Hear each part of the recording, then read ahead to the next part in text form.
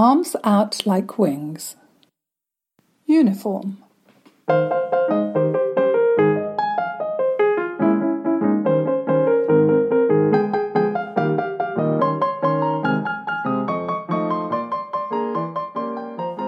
next 2 weeks were a flurry of letters and phone calls. Mum and Miss Karen writing to the council to get me a grant. Mum writing to Zia Nina in Italy to say that I had been kidnapped by my ballet teacher.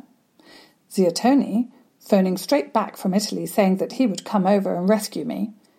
Dad shouting at him down the phone to keep your bleeding nose out of it. And the council writing back saying, no, I could not have a grant. At this stage, Miss Marsh and Miss Belinska stepped in. And by some divine right, I was awarded a grant straight away, just like magic. Next step, Bourne and Hollingsworth in Oxford Street, to buy my uniform, for which there was an entire booklet from the school telling us what I had to have. 2 times white shirts, 2 times maroon woolen twin sets, 2 times grey flannel skirts, 10 times white knickers, 10 times grey knickers, 1 times brown leather Oxford lace-up shoes, 1 times Wellington boots, 1 times cherry red char-shoes, 5 times grey flannel socks, 1 times grey tweed coat, 1 times grey mackintosh, 1 times grey flannel blazer, 1 times grey felt bowler hat, 2 times cherry red hairbands, 1 times maroon bag, 1 times regulation scarf. The list went on and on and on. And then when you turned the page, there was another list, just for dancing kit. My poor parents.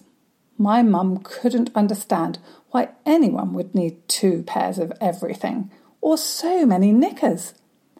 I can tell you now that I never got the mackintosh, the coat, the wellies, or more than 2 pairs of grey knickers, as they were to wear on top of the white ones anyway.